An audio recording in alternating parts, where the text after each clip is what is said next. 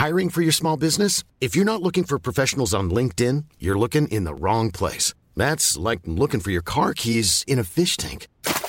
LinkedIn helps you hire professionals you can't find anywhere else, even those who aren't actively searching for a new job but might be open to the perfect role. In a given month, over 70% of LinkedIn users don't even visit other leading job sites. So start looking in the right place. With LinkedIn, you can hire professionals like a professional. Post your free job on linkedin.com/people today. Planning for your next trip? Elevate your travel style with Quince. Quince has all the jet-setting essentials you'll want for your next getaway, like European linen, premium luggage options, buttery soft Italian leather bags, and so much more. And is all priced at 50 to 80% less than similar brands. Plus, Quince only works with factories that use safe and ethical manufacturing practices. Pack your bags with high-quality essentials you'll be wearing for vacations to come with Quince. Go to quince.com/pack for free shipping and 365-day returns. Hello and welcome to Off the Beat and Track podcast. I'm your host, I'm Stu Whiffin. It's another week, therefore it's another episode. Today's episode, I sit down with Freddie Cowan. So I guess most of you will know Freddie from the vaccines, but Freddie's got new music out. And it's Freddie and the Scenario, so go check it out. It's amazing. Let's get that out of the way first. Obviously, we talk about it. And it's a wonderful chat. I'd never met Freddie before, and it was just lovely to meet him and to have this recording done, because it was a cracker. And I know I say that about, you know, a fair whack of these chats, but it was a real nice natter, this one, and I think you're going to love it.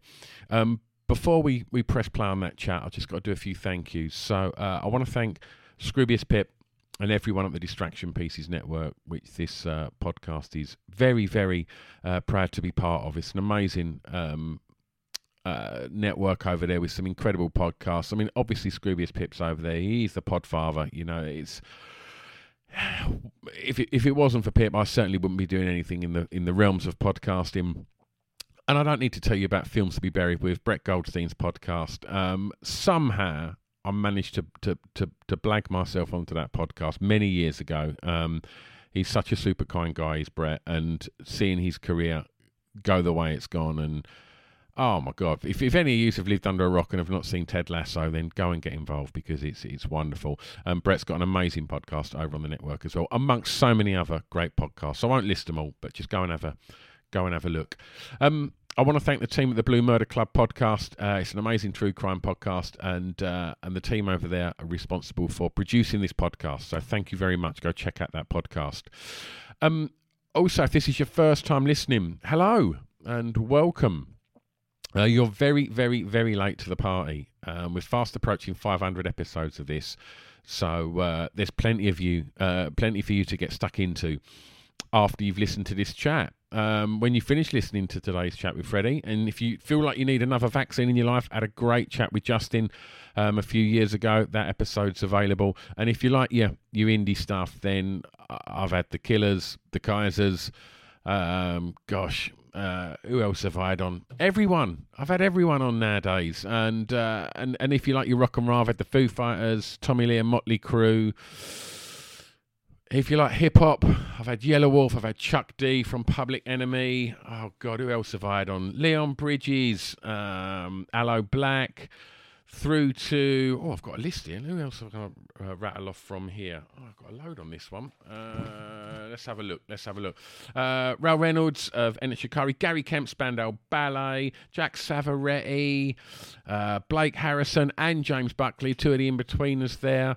There's some great chats there. David Gray, Martin Ware. The list goes on and on and on.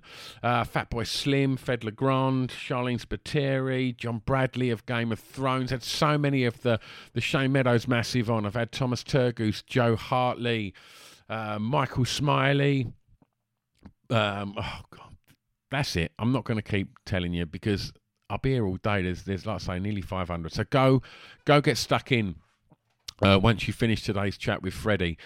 Also, if you'd like to support the podcast, you can do that, and it's really simple. All you do is you just nudge your pal and say there's this elderly guy from Essex with a lisp that talks to really interesting people about music and their creative journey to date. That's great if you can do that. I'm on Twitter, Facebook and Instagram, so you can give us a little like, love, share, retweet, follow and that over there. And there's a Patreon, and the Patreon enables you to access loads of stuff. So there's a cost of living crisis going on, so it's 70p a month. If you can spare 70p a month or $1, then what you get is you can watch all the episodes. So if you like watching your podcast, you can go over to Patreon and watch all of the episodes, get access to a back catalogue of hundreds and hundreds of episodes, and I put up radio shows, mixtapes, and once a month we do a live show. It's an online live show that patrons are invited to.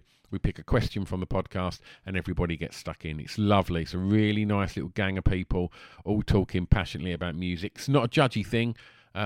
It's just, it's lovely. So you'll be more than welcome to come along to that. You haven't got to have your camera on or your mic on. You can just watch from the distance if you just want to sort of do it like that, or you can get really, really involved and feature on an episode. And you can find out about that at Patreon. That's patreon.com/Off the Beat and Track. Or if you can't remember that, your one-stop shop's the website, which has links to everything, which is offthebeatandtrackpodcast.com. Right, let's get on with it. Please enjoy today's episode of Off the Beat and Track Podcast. Freddie Cowan.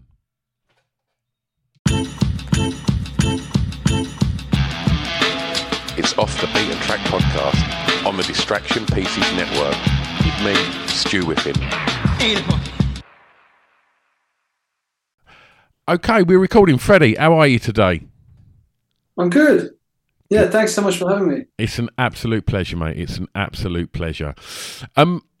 Let's jump straight in, and I'm intrigued to know the song that you regard as having the greatest ever intro, please. So, I mean, I'd just like to say all these are subjective choices. Right, okay. I think music is highly subjective and based on, time when we first heard like certain periods in our life. So for me, like, this song is Little Wing by Jimi Hendrix. I guess partly being a guitar player that influences it because it's such an amazing piece of guitar playing. But it was my I used to have like a CD player that was my alarm clock for school. So I always hear this song. It's quite bittersweet because I hated going to school. Yeah.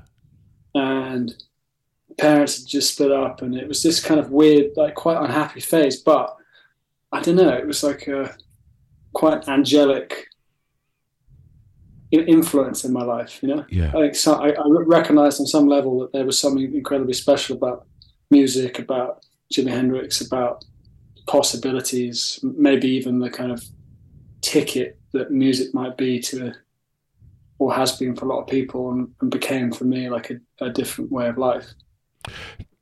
I just want to sort of pick up on that quickly. Did that feel that we're sort of fast forwarding a bit, really? But I'm always intrigued when people say what you just said. Did it feel like it was a legit possibility coming from where you come from, around the people that were around you, that you could be, a rock and roll star? No. and I grew up very privileged. Like I'm not, I'm not from the wrong side of the tracks. Yeah.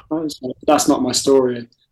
And actually, having grown up a bit and seen a bit more of life and understanding what it means to be from the other side of the tracks and what it means for people to make a success out of their lives. Yeah. I just think that's astounding. Yeah. But even being privileged, and no, I just thought it was an impossibility. Yeah. And also way pre-social media, and when everything was just CDs and magazines, like people were gods. Yeah. Yeah. And now it's all about being relatable and about being instantly accessible. It's so true. I'm fast approaching 50, Freddie, and I grew up in an era where I was obsessed with Morrissey, not so much now, but Morrissey and Michael Stipe and all of these like incredible, front people of bands. But I never had any idea what Michael Stipe was having for his dinner. I didn't know who Michael Stipe was hanging out with because there was no social media. And I think there's a beauty in that kind of magic. Do you know what I mean? That I think doesn't really exist anymore. Like, do you know what I'm saying? It doesn't exist, and you can see that from all the festival headliners and all the bands that people still consider to be the big bands. Yeah, they're mostly old bands. Yeah, and it's because I think it's because we used to have the attention span to be super fans. Yeah, absolutely. Not like addicts like we are now. Like kids are almost like you're an addict to the app and to certain people. Yeah. And it's very like sugary. But yeah, I was super fans to bands, and I just don't see that it's the same cultivation of love is not really. I don't really see it anymore. Yeah. So like when people go and see like Blur at Wembley this year, it's to go and relive that feeling. Yeah, yeah. Or they go and see Strokes at where they're playing All Points East or whatever. It's always like the same bands headlining everything because they want to relive. See, I get that. I get that, and you know, you've just mentioned two bands that had a huge impact on me, but I listened to an interview with Noel Gallagher the other day about Nebworth, and he said, you know, they were asking him like why that was so iconic, and he said like apart from the timing and things like that, nobody had phones, and he said that's what made the connection so strong. That there was no distraction. It was the band, the fans. No one was filming, no one was texting, no one was on their phones. And I just thought, yeah, of course that's the case. Like, that's incredible. Like, and that's gone now, and I think. Something that I've noticed, certainly post lockdown, is I run a venue and we have big. It's called the Pink Toothbrush in Rayleigh. It's the longest running indie alternative club in the UK. We're Steve and Blur cut their teeth there, so that's really? Yeah. And Depeche Mode were the resident band back in the day. Yeah, we've got some history. We ain't got a lot in Essex, but we cherish that one. And it's really weird when we play sort of it's weekends. It's still big indie bangers, you know, every Friday and Saturday. And the opening calls to a song come on, and kids go mental for about 30 seconds. And I don't know if that's just relatable to TikTok, but after 30 seconds, they're pulling their phones from their pocket again, and I just find that really strange. In the club, yeah.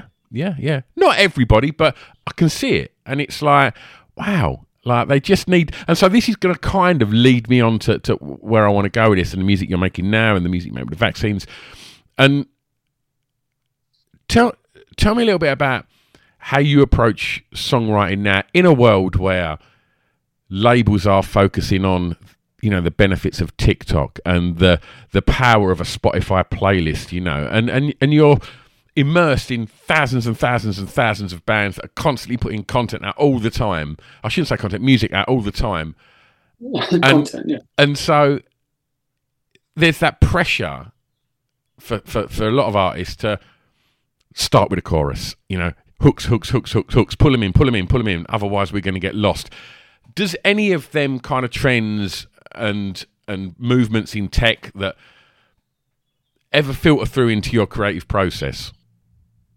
No. Good. Not into mine. I'm just not interested. I'm a kind of almost like elected Luddite in terms of I'm not going to understand TikTok. I don't want to understand it. I look at it and it makes me feel physically ill. Yeah. That's not a metaphor. Like I mean, it makes me feel sick. Yeah. Because of the rate of it and my brain's not moving at that pace. Yeah. And I just have no interest in it. And I feel fortunate enough that there's people alive, like loads of us, that have a different attitude and a different sentiment around music. Absolutely. So that I feel like there's enough people that I would be interested in listening to music that I make. Yeah, absolutely. Right? But I'm not anti anything. I'm not anti progression. It's just so intuitively against what I feel is right for me. Yeah. And music to me is sacred. So yeah, I'm only going to do what I feel is right. I'm not going to try and play it. So many of them things that I mentioned, them movements and trends and things like that, they all seem to kind of swerve the word art. The art don't feature in it. It's everything else but what's important, I think. Yeah, but it's interesting what will be left in historically. You know, like I was talking to my mother-in-law yesterday. We were talking about when your parents die and about having to go through all their old boxes of pictures and clean out the attic. And I said, well, that's not going to exist in 50 years or 100 years. Be like disposing of someone's phone, or whatever will be the phone then. You know, so what will be the record of all these like someone who's got as many TikTok followers as a population of a kind of big city? There might be nothing left of them. No residue, like nothing. Yeah. Once that app goes under, someone bans it, something happens. And again, I'm not judging any of it. But it's pretty interesting it holds so much power. Yeah. Because of the money it controls. But in a heartbeat, it could disappear. Yeah, but the industry have to serve it because they have to go with the changes. Sure. But it definitely feels like a race to the bottom. Yeah, absolutely. Personally, but that said, not an easy thing to crack. Yeah. Not an easy thing to be good at. And I think those people that are good at it and crack it work really hard at it. So, you know. I'm going to take you back. Track 2. Tell me the first song, please, Freddie, you remember hearing that had an emotional impact on you. It's Papa's Got a Brand New Bag by James Brown. I didn't think about these answers too much. I just answered them. That could easily have been the first one as well. What an intro. Oh, yeah. No, but I just remember it's the first. I just remember being in my parents' living room, probably with a hairbrush or a pen or something, and just doing the whole James Brown thing. Yeah. I don't think I'd even seen James Brown perform or knew what he looked like. I just knew how to move to music like that. Yeah. So he was my first musical hero. And where was that? Where was home? Where was growing up? That was in Vauxhall. Yeah. Yeah. Was home musical? Yeah. Yeah. My mum and my dad had at one point played guitar. My dad used to manage a music shop. My mum was a great pianist and a guitar player and everything, but both of them had long since forgotten how to play. Yeah. But it was a very artistic household. My parents at that point were in the photography industry. Yeah. So was there instruments laying around? Yeah, it was like a massive nylon string classical guitar, and I played that for years. Did my first concert at school when I was probably 6. Yeah.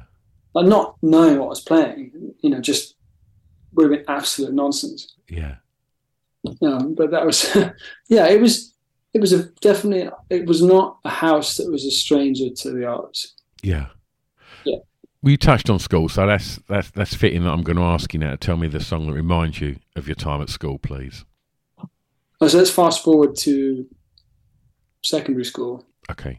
So Last Night by the Strokes. Yeah. So again, talking about that collective shared experience, consciousness, which another thing that doesn't really exist, I suppose, where Nebworth, there was like a percentage of the UK population that signed up to go to Nebworth. I think 8 million people signed up to try and get tickets. It was something insane. Yeah. Yeah, 8 million, that's a percentage. Yeah.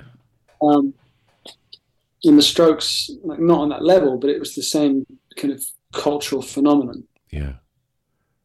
The excitement was insane, wasn't it, around the Strokes? Yeah. Yeah, it was insane.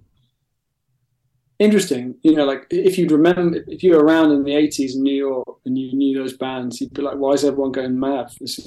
I've seen this. Yeah. Right? But we'd never seen anything like that. Yeah. It's like, what are these shoes?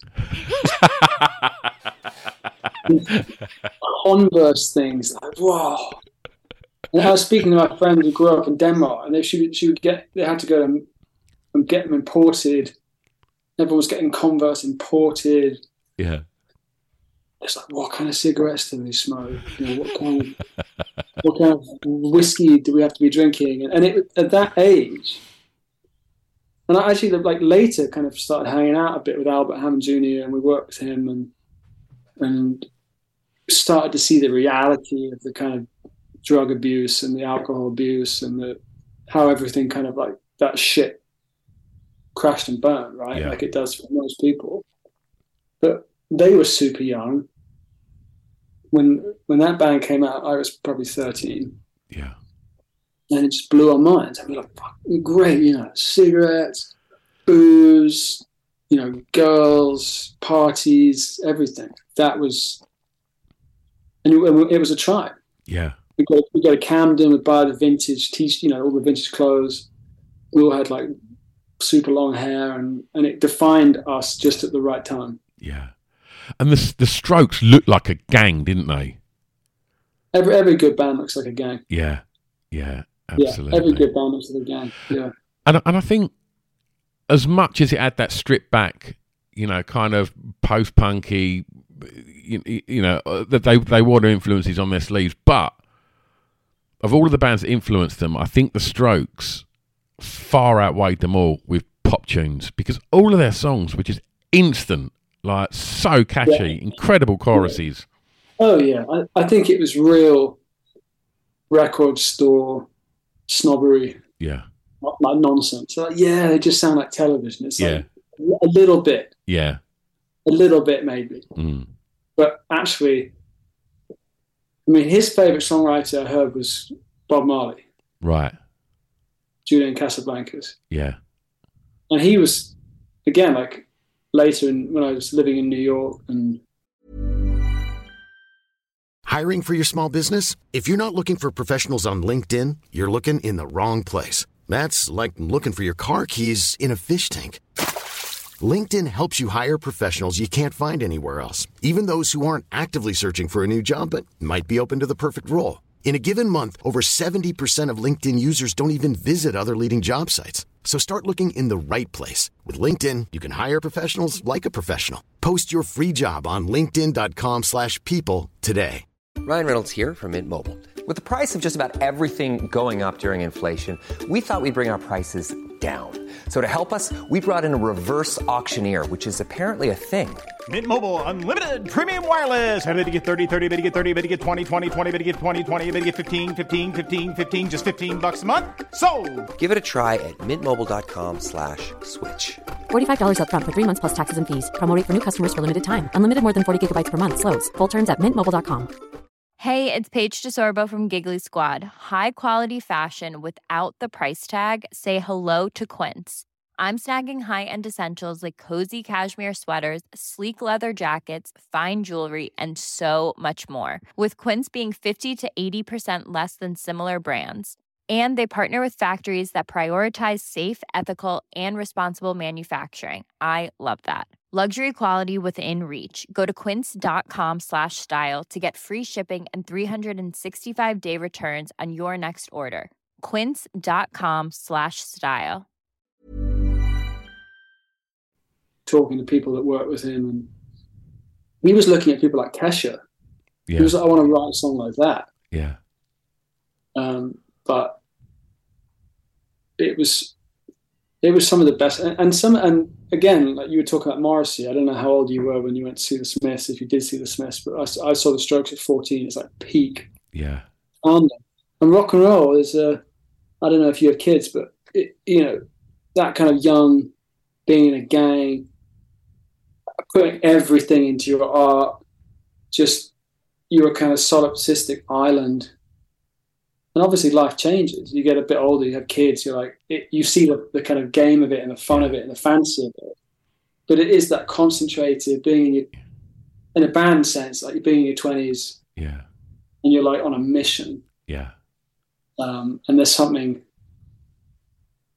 I don't know what it is, like archetypal or sacred or really special about it, because it obviously speaks to people again and again and again, since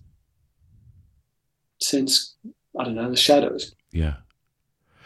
Did you know what you wanted to be when you was at school? Yeah, I wanted to be a rock star.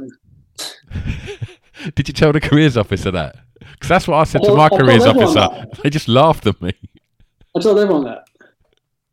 My friend sent me a video the other day of me like in school, like smoking behind somewhere, you know, being like, "What do you want to be?" I want to be a rock star.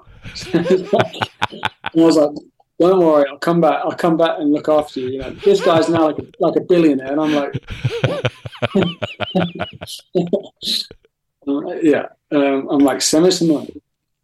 But he's that's what I wanted to be, and I was incredibly arrogant, and which was a gift then. And arrogant? Would you say you was confident? Very confident, but also quite arrogant. Yeah, I had like complete blind faith. So these are things that really helped me, because if I didn't have this, I wouldn't have done something so audacious. Yeah. But so I left school when I was 15. Yeah. I got kind of kicked out for behavior and drinking and music. I was just always confiscating my guitar, and I was always getting in trouble and getting caught with things and people. And so I got kind of asked to leave, and I went to music college when I was 16. And then I thought, you guys are all a bunch of losers. What have you guys done? Like, I definitely wouldn't be so foolish to approach that way now. Like, if I was the teacher, I would have slapped me, you know. Yeah. I was like, what have you done? Yeah. Like, why are you teaching here? Why are you teaching me? What have you done? Nonsense. But that was my arrogance and my one-track mindedness. I was like, I don't want to learn how to play guitar like Angus Young, and this is like, I want to be me. Yeah. I don't want to be like an amalgamation of all these people. But that's good. That's good. Yeah, I was bang on. Yeah. I was bang on. But it doesn't mean I couldn't have learned a lot. And I've even considered recently, like, would I want to go to like a good music school and study jazz, study something, you know, what does that music career look like if it continues to develop? Yeah. Do I want to be able to score for things? And my favorite musicians now are all trained. Yeah. And you can hear a guitar player that's trained and one that isn't. Even the best guitar players who aren't trained, you can hear there are things that they do not know how to do. Yeah. Yeah. Tell me about the first record you remember buying. You hear me clicking. The first album I remember buying that wasn't the Pokemon album, because I can't talk about that. It was Surfer Rosa by the Pixies. Fucking hell, come on. Like, who put, like, honestly, this is meant to be the embarrassing one, and you've just dropped fucking Surfer Rosa. I told you, it was the Pokemon album. That was the first thing I ever bought. I'm very limited what airtime I can give you on that. But there was a Pokemon rap in there about Raichu, etc. But I think I'd heard Where Is My Mind? Yeah. Something. And there was like all the Pixies albums were like £3, like a massive discount HMV. Yeah. It had a topless woman on the front, and I really liked it. But the song that stood out for that was Bone Machine. What a song! What a song! Yeah, and then I probably didn't appreciate it, but now I think Joey Santiago, amazing guitar player. Mm. You know, Francis Black, great singer, great songwriter. Kim Deal, genius. Yeah, great band. What are your thoughts? It's so hard to do that. What are your thoughts on bands from that era and eras before coming back and playing that album? I asked that because I saw the Pixies do Doolittle, and around that time saw Lemonhead do Shame About Ray, Jane's Addiction do Ritual, and there was just a big spate of it. And I've had a few guests that have done them shows, and some of them kind of felt uncomfortable with it. And so I'm just wondering, as a musician and as a music fan, what your thoughts are on bands doing that sort of nostalgia thing of playing that album in its entirety. I'm not very interested in it. It makes sense why people do it, because it's like we were talking earlier. It's to kind of, you commodified it into like something bite-sized. Yeah. That someone can understand. Yeah. I remember that time, that experience. That's stored in my memory, and I'm now going to go and relive it. and it's a fun night out. It's like going to the movies. Yeah. It's really interesting what we're paid for and what we won't. Like, we'll go to Five Guys and spend like £20 on a burger, and the cinema's like, you go with your family, it's like 50 quid. Yeah. It's really interesting. That's what we're willing to, what we deem has value like that. But I guess it's like the movie industry. The only thing that sells is the franchises, because the zeitgeist already exists in your memory. Yeah. Pick anything, any toy, like Barbie. Barbie making a film. Fast and Furious, like 30, and then you have the antithesis of that, which is the kind of art house films, which again, like, I think do okay, like not making a lot of money, but there is definitely a market for it, and that's a bit like the vinyl industry. Yeah. Six Music. There's a big kind of subculture of really like quality stuff, and I'm not against blockbusters. But I guess I would put the reunion shows more in like the blockbuster category, sure. Like the nostalgia shows. Yeah. A little like bite-sized thing. Okay, we can market this. It's really, really clear. Yeah. But it's odd as well. I remember putting on a charity gig for a friend of mine who died, and we had like 4 bands on the bill that could have easily sold out the venue. Some of them like 3 times over, and it didn't sell out. Because it was really hard for people to get their heads around what's this going to be. You got this band and this band and that band. And so it's an easy thing to sell. Like, I'm not interested in going to see it. Yeah, it's interesting. Like the Glastonbury headliners this year. Elton John. Yeah, I mean, I'm not interested really in seeing Elton John or Guns N' Roses, but I'm a big Arctic Monkeys fan. I see them quite often because we used to tour with them. Like, Jamie and the band is a complete gent, and he always puts us on the guest list and we get tickets. And I just think they're amazing. I think you got Axl Rose with all his like prosthetics, and and then Elton John similar, and then you got Alex Turner, who just, they seem so unplastic compared to every other band in at their level. Yeah. They're just very, very real people. Yeah. Elton John looks surreal. It's like you're just so used to him being Elton John and looking like Elton John. No one else dresses like Elton John. No, sometimes you watch like Vegas Elvis, you just think, fucking hell, like, what a look. That was just a complete unique look. And I look at Elton John and just think, fucking hell, who dresses like that? Like, don't get me wrong, Geese is super talented and writes some incredible records, but looks bananas. Like, you just look at Elton John and you think, that's a mental look. But it's incredible. Yeah, absolutely. But it's an incredible look. And it's not really what I'm going to be wearing, because no one else could wear that. People could wear what Alex Turner wears and walk down the street and people would be like, that's a cool looking guy. You stroll down the street wearing Elton John's clobber and people are like, that's pretty weird. But Alex Turner is like he's like a film star. Yeah. He's got that star quality, and you see it when you actually see it when you're with him, because you see how much the camera adds. So like a film star looks different on camera. And a model, like a massive model, will look different on camera. Yeah.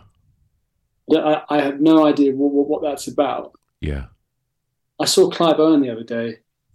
I was like, God, you're like not tall. You're quite orange. Yeah. I can see your hair dye. I thought you were like mega hunk, and on camera it must all come alive. Yeah. But Alex, he just photographs amazingly, like dresses amazingly. Yeah. But he has that kind of quality. Yeah. For sure. Elton John is like a whole different beast, I guess, but incredible, like otherworldly talent. Absolutely. I was literally listening to Mona Lisa's and Mad Hatters before we recorded this today. It's incredible. Absolutely incredible. I'd swerve his stylist. Let's go. I want to know about where you went clubbing and the music that you was dancing to when you went clubbing, please, Freddie. So I'd say my clubbing days were probably 17, 18, 19. and they were pretty hardcore actually. My brother's band, The Horrors, had just taken off, and they were actually most of them from Southend. They were Junk Club. I was there. It was there. Junk Club. Yeah, exactly. Of course. Junk Club was called Junk Club for a reason. Like, it was some of like the gnarliest drug taking parties, crazy kind of almost like quite twisted like scene, and yeah. So I would say the song is "Counting Fives" by The Horrors. Yeah, what a tune. Yeah, and so that, you know, they blew up really quickly, and I'd say that was the time when indie had become almost the dominant subculture. Absolutely. So obviously it wasn't like the pop culture, but it was pretty much pop culture. Yeah. You know, Alexa Chung, Arctic Monkeys, Klaxons winning the Mercury Prize, Kate Moss and Pink Doherty, that whole festival fashion, that was it. Absolutely. That was. I don't think we'd seen that since maybe Britpop. Like, you know, exactly. And it was absolutely huge. And being an Essex boy and my club being literally sort of 20 minutes down the road from Junk, and knowing that the people at Junk that put that together, we have for years dined out that we had this kind of absolute gem of this hidden little indie night that had been going for 30 years, and it was this amazing thing. And these kids down the road put something on that blew us out of the water.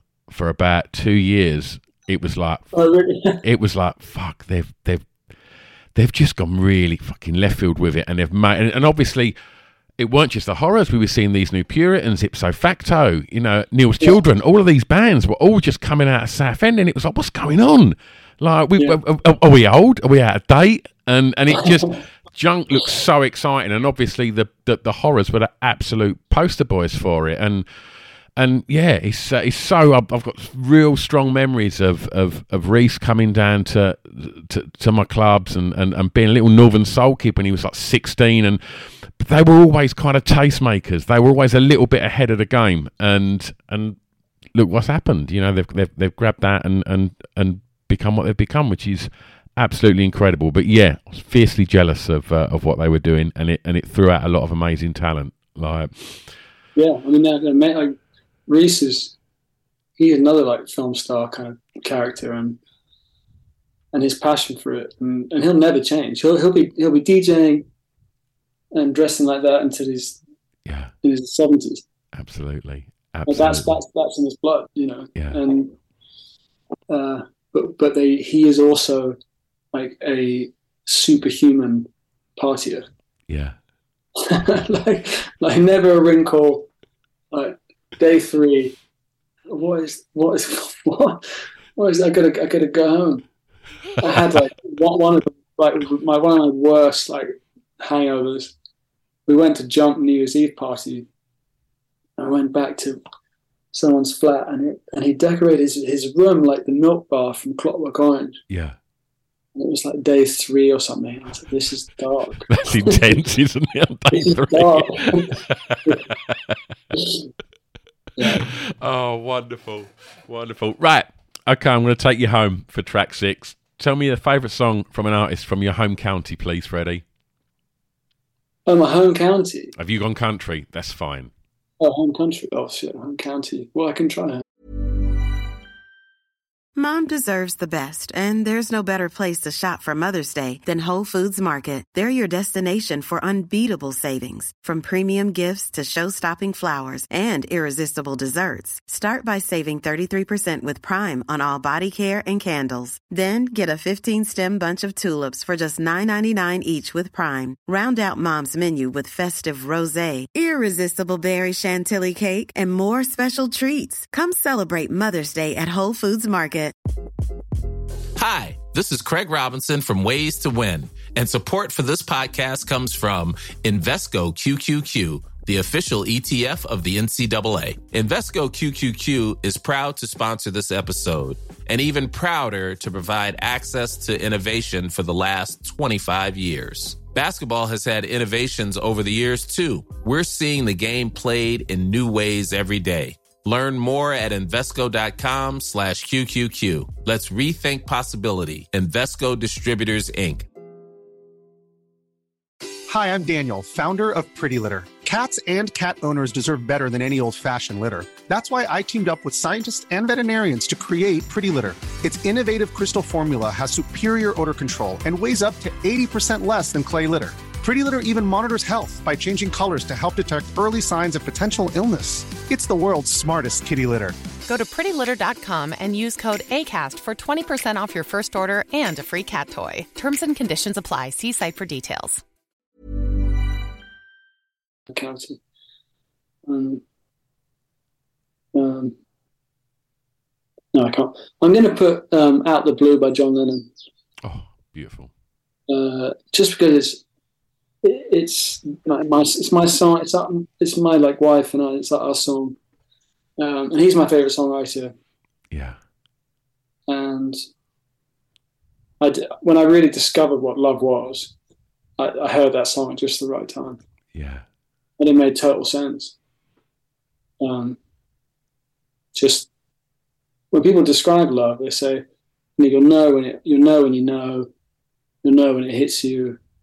And it is. It's like when you become a parent or you experience that for the first time. It does come out of the blue. Yeah. And it does blow away life's misery, like the song says. Yeah. What are the lyrics? Every day I thank the Lord and Lady for the way you came to me, you know. And anyway, I survived long enough to make you my wife. Yeah. And I can hear that in his story. You know, he was obviously went through so much and was a very troubled guy. And he had a very difficult and troubling childhood or whatever, and obviously had a very cynical view on the world. And he's saying that, I survived long enough to understand what love is. Yeah. To be woken up. But he obviously has so many great songs. But I'm much more of a fan of his post-Beatles songs. Yeah. I think God is an amazing song. If you know that, like the opening line, God is a concept by which we measure our pain. I still don't really understand what he's saying, but I can never forget that line.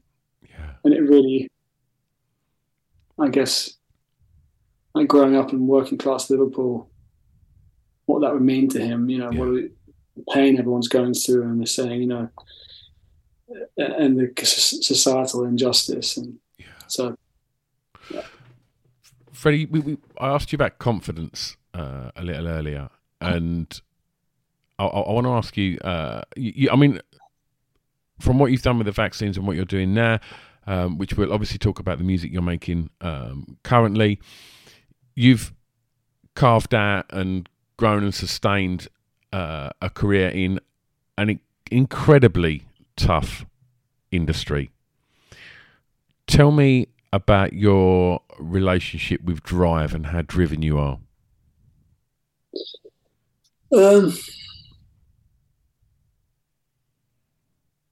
I'd say I'm obsessively driven. Yeah, and I actually try quite hard to be less driven than I am. Where's that drive come from? Trauma, probably.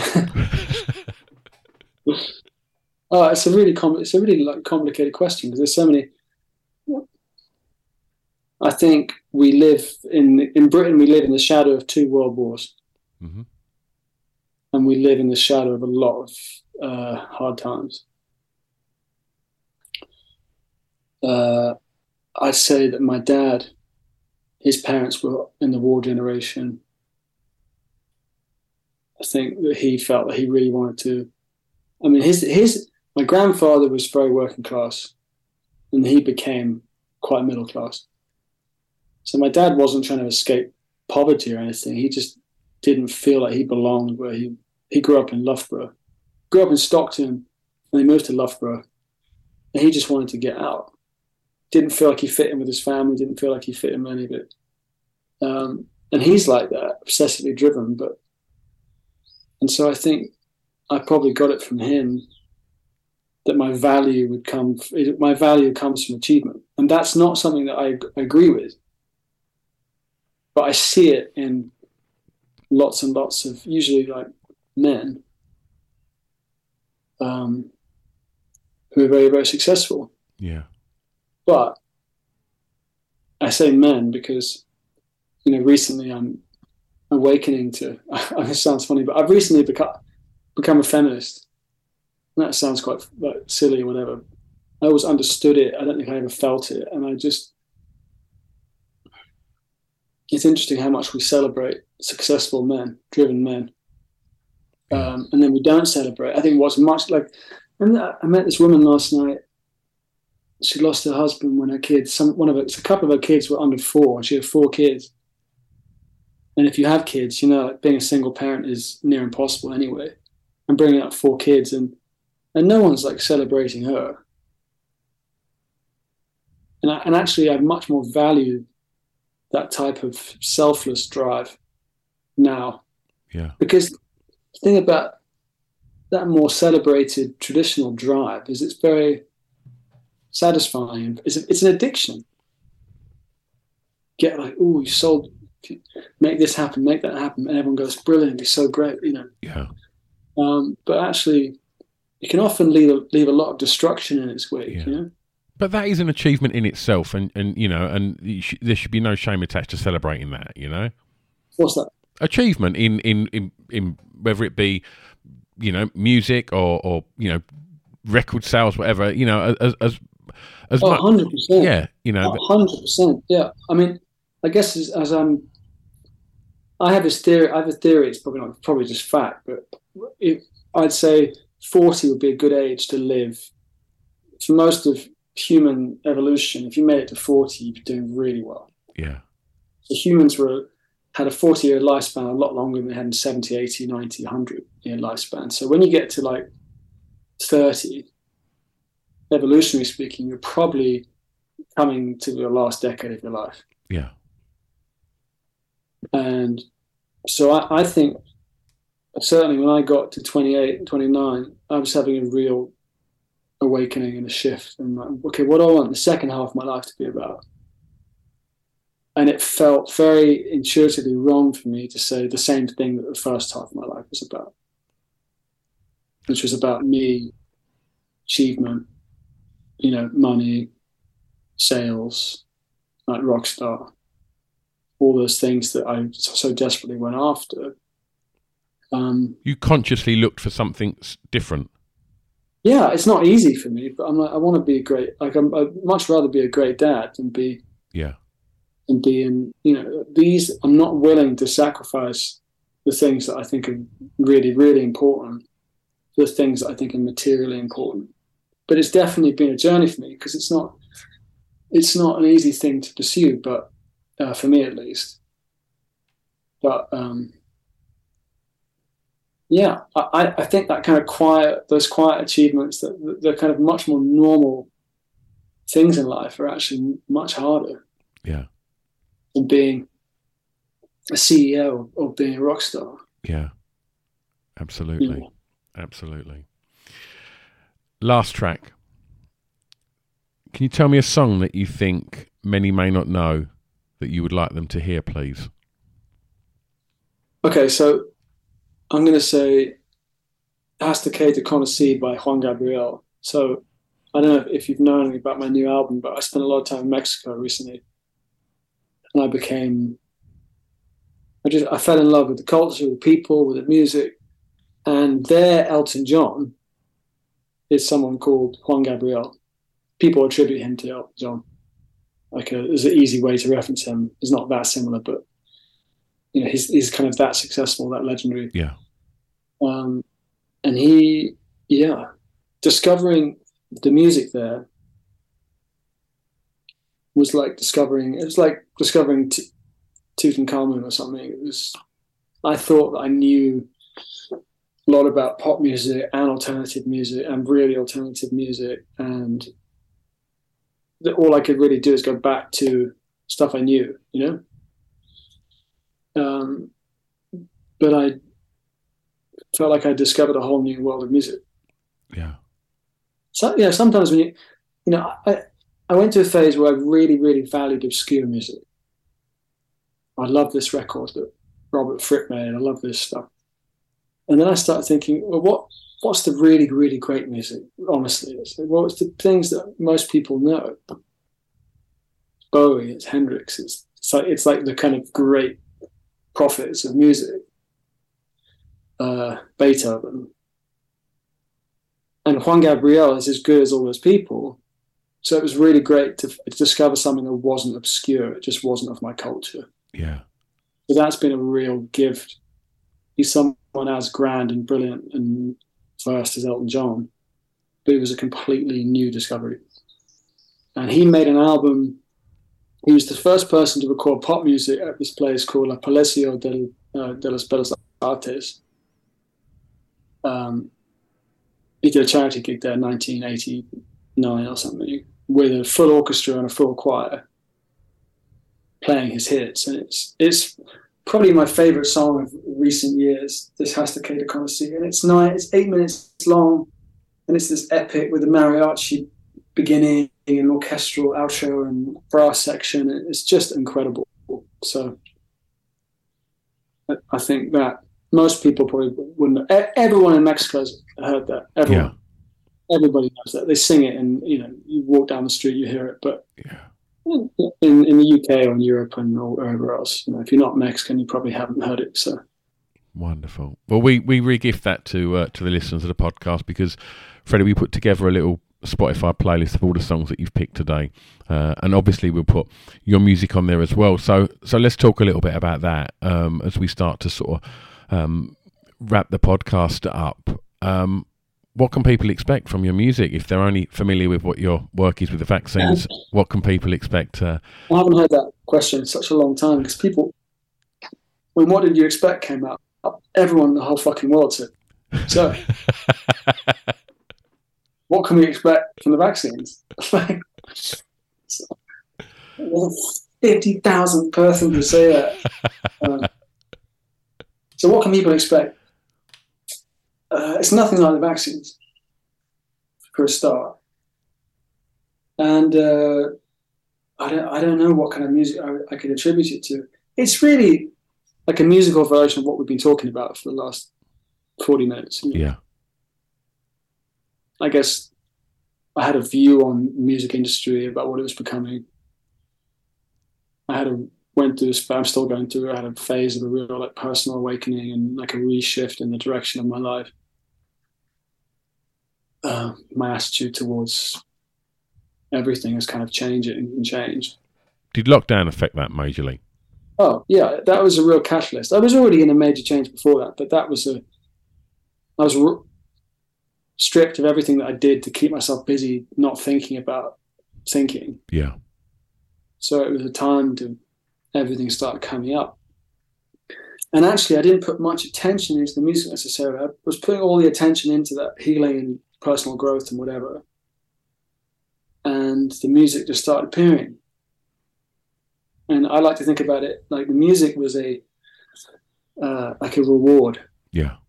Or a signpost or a validation from the universe. It said, okay, you're doing the right thing. This is a song. This will explain this. So it wasn't like a master plan or anything. These songs just started appearing. Bought some cheap recording gear, started putting it down, parked it, thought, well, maybe one day I'll make a solo record. And then I just started meeting people left, right, and center that facilitated it. And then before I knew it, we recorded a few sessions over a year. I was talking about Mexico on some previous trips to Mexico with the vaccines. I'd met some musicians, started collaborating with musicians, went back to Mexico, put a band together, finished recording the album there, done some small tours there. And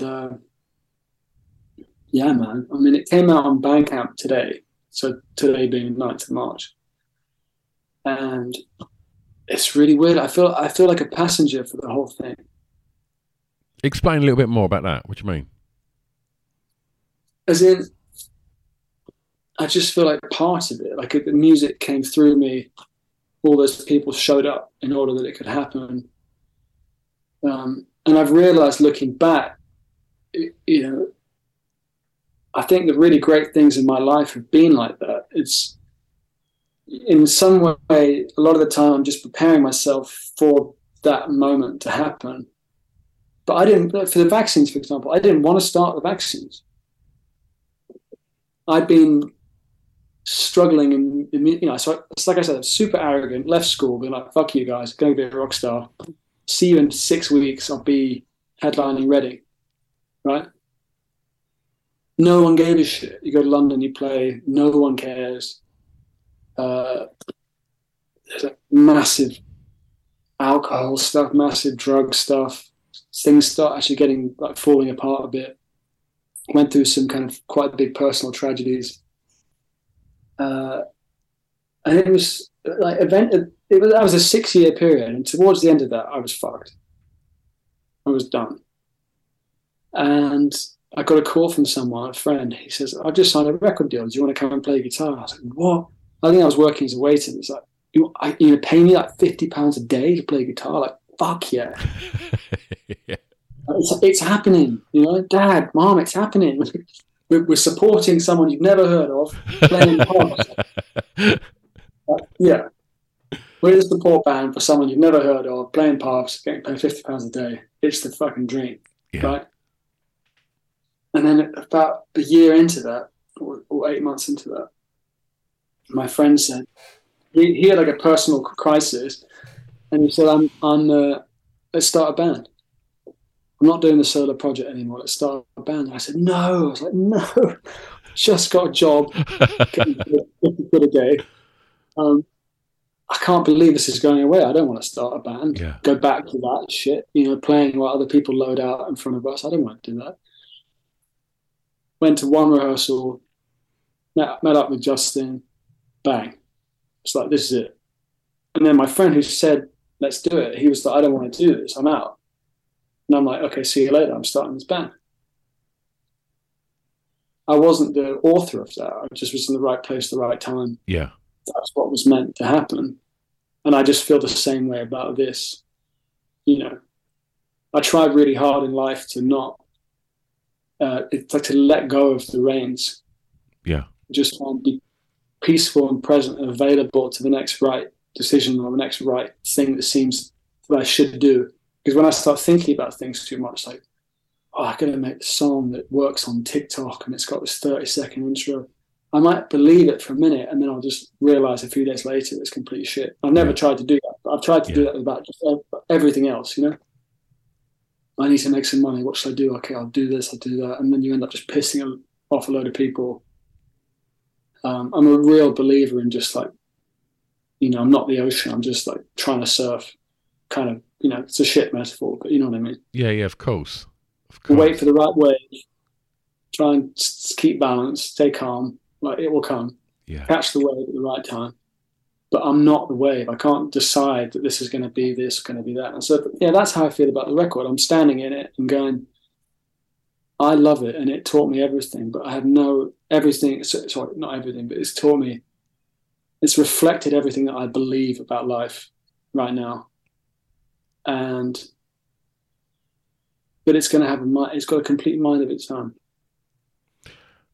Are you going to be playing live shows in the UK? Yeah. Yeah, we're going to start booking a tour for May. I think next week or a week after that. Wonderful. Which I just want to do on my own. I did like a tour in Mexico. Some shows were like a 9-piece band. But I want to do it. I was even just thinking of doing some of it in just me in my car and setting it up so I can do it kind of all on my own. Because that is such a scary thing for me. But that's healthy to test yourself, right? Exactly, but it's like, the irony is that's testing myself. And everyone would say, well, you play the O2, you play with this, you've done that. And it's like, well, that's the easy bit. Yeah. Well, sorry, it wasn't. Doing the O2 was actually really scary the first time we did it. Yeah. But you've got you and your brothers and your team and your lights and your stuff, and you're just standing there playing your role as part of that, and you're not the front man. And so actually to go and hold an audience and to do it on your own and to be like, well, I'm not hiding behind anything. Yeah, totally accountable.